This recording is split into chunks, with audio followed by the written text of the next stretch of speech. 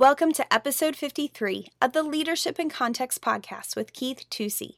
Giving is a spiritual standard and a way to measure our spiritual lives. Hi, this is Keith Tusey, and welcome to Leadership in Context. Today's podcast, we're going to talk about principle number 2 from 2 Corinthians 8 regarding money, and it's that giving is a spiritual standard. We're going to read several verses of Scripture here in 2 Corinthians 8, and we're going to start in verse 8. I am not speaking this as a command, but as proving through the earnestness of others the sincerity of your love also. For you know the grace of our Lord Jesus Christ, that though he was rich, yet for your sake he became poor, so that you through his poverty might become rich. I give my opinion in this matter, for this is to your advantage, who were the first to begin a year ago, not only to do this, but also to desire to do it, but now finish doing it also, so just as there was the earnestness or the readiness to desire it, there may also be a completion of it by your ability. Now remember, these two chapters, 2 Corinthians 8 and 9, are talking about money. When he talks about Jesus being made poor, he's not talking about being made spiritually poor. I know there are people that try to say that. That is completely out of context. That is not what this is saying. But we do want to look at the principle here that giving is a spiritual standard, and it is a way to measure our spiritual lives. He says in verse 8, he's not speaking as a command. He's not requiring them. This isn't the tithe. This is an offering above the tithe. I'm not speaking this as a command, but as proving through the earnestness of others, the sincerity of your love also. Again, he's talking about giving. And we understand what he's saying here is that giving reveals your earnestness, and it reveals where your heart is really at. In the Living Bible, it says, I'm not giving you an order. I'm not saying you must do it, but others are eager for it. This is one way to prove that your love is real, that it goes beyond mere words. Well, we teach all the time that God so loved the world that he gave, and we say that's what love is. That's exactly what the apostle is saying. He's saying you've got fellow church people in another area. They're in poverty. They've been hit by famine. Things have gone wrong. If you love them, you will give. So there is a standard there.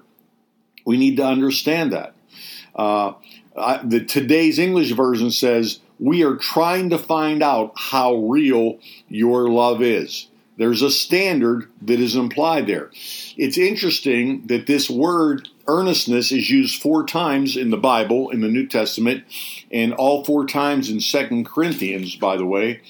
And in 2 Corinthians 7, the chapter before that, in verse 11, it says, for behold, what earnestness this very thing, this godly sorrow has produced in you, what vindication of yourselves, what indignation, what fear, what longing, what zeal, what avenging of wrong, and everything, you demonstrated yourselves to be innocent in the matter. What's he saying here? Just like there is proof of innocence and proof of repentance, he uses the same word. When there is proof of love, we want to give.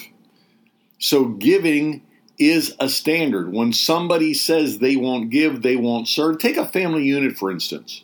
If there's somebody in that family that won't give, that won't share, that won't contribute, they can talk about love, but they're not demonstrating love. They're not walking in love. We need to read 1 Corinthians 13 and see God's definition of love.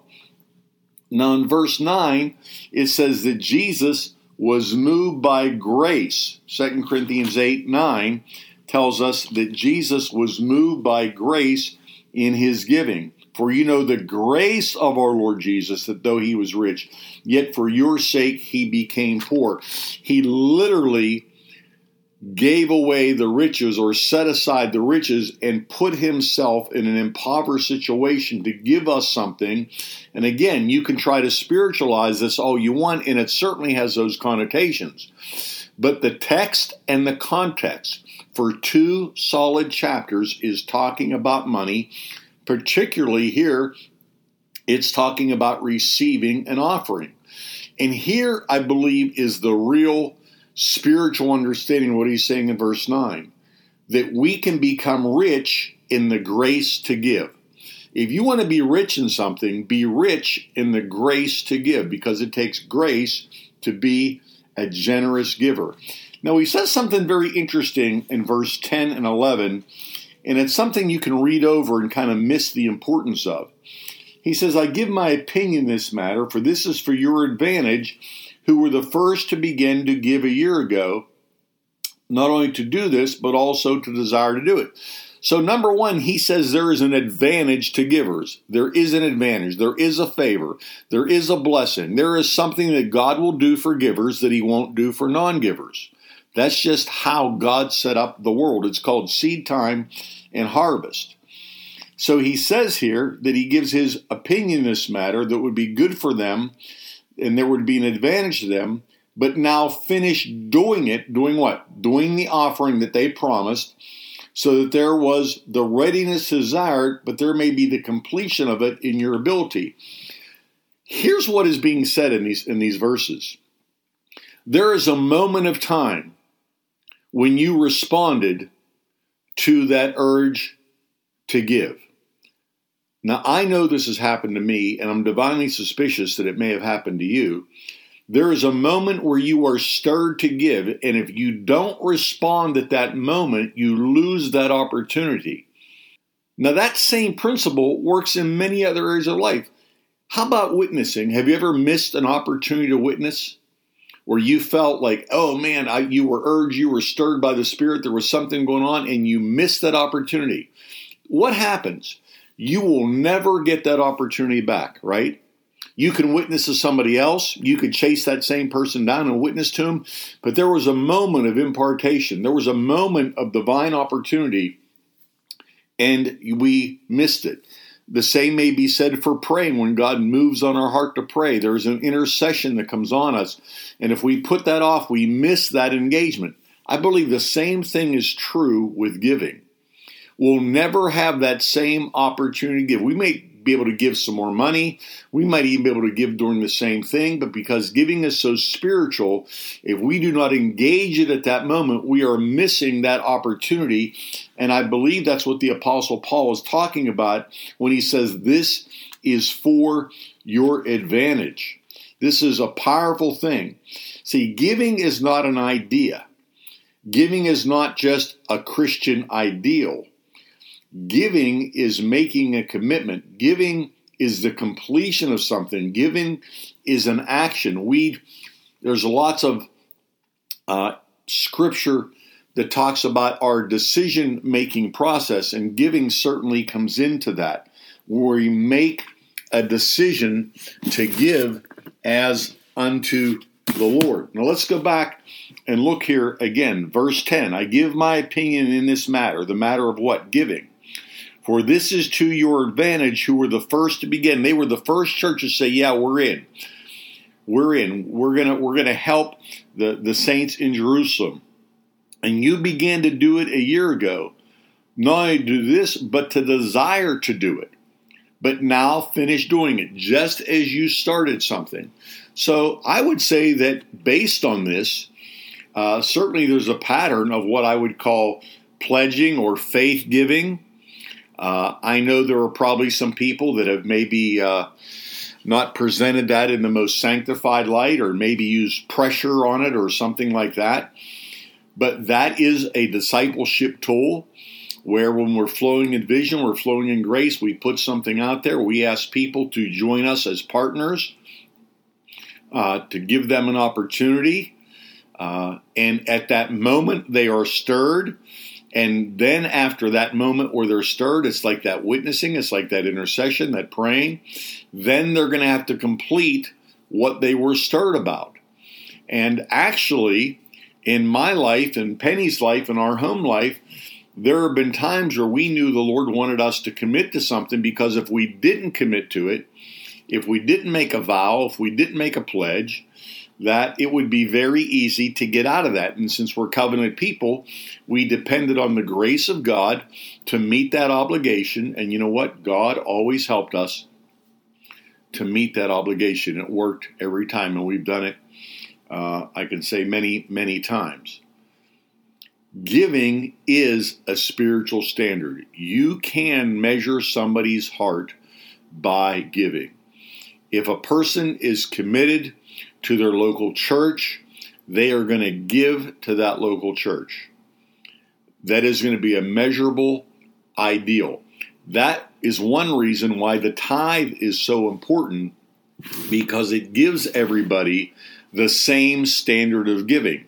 Now again, this text is not talking about the tithe, but the tithe is a standard of giving where everybody, no matter what their income level is, can equally participate at the same degree.